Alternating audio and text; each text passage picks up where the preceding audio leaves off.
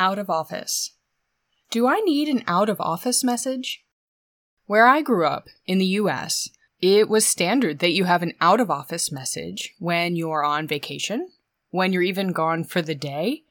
I know people who put up out of office messages when they were gone for a few hours in the middle of the day.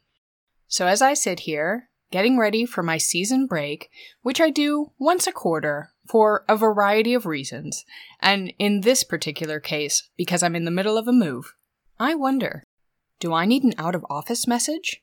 Now, typically, when I have a season break, I post to social media announcing the break and encouraging people to listen back to the archives and remind you that I will, no worries, I will be back with fresh content for you.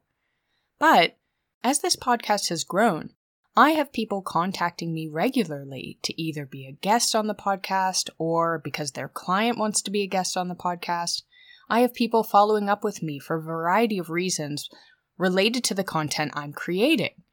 And so maybe in my first year, when I took a season break, I would come back still to a relatively empty inbox. Nowadays, I'm wondering if I can step away for a week or two from my email without some type of out-of-office message.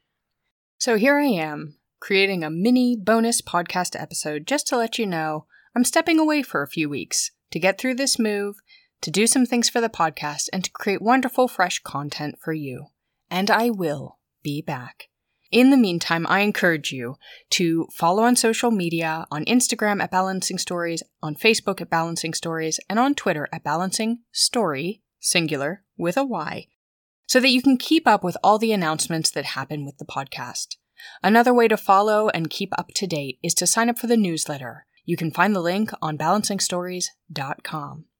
While I'm away, I'd love to hear from you about your favorite episodes, and if you haven't already done so, on your favorite podcast platform, I would be so encouraged if you would give a 5-star review, and if you like what you hear and you want to support me, you can always leave a tip through Buy Me a Coffee, a link on the website.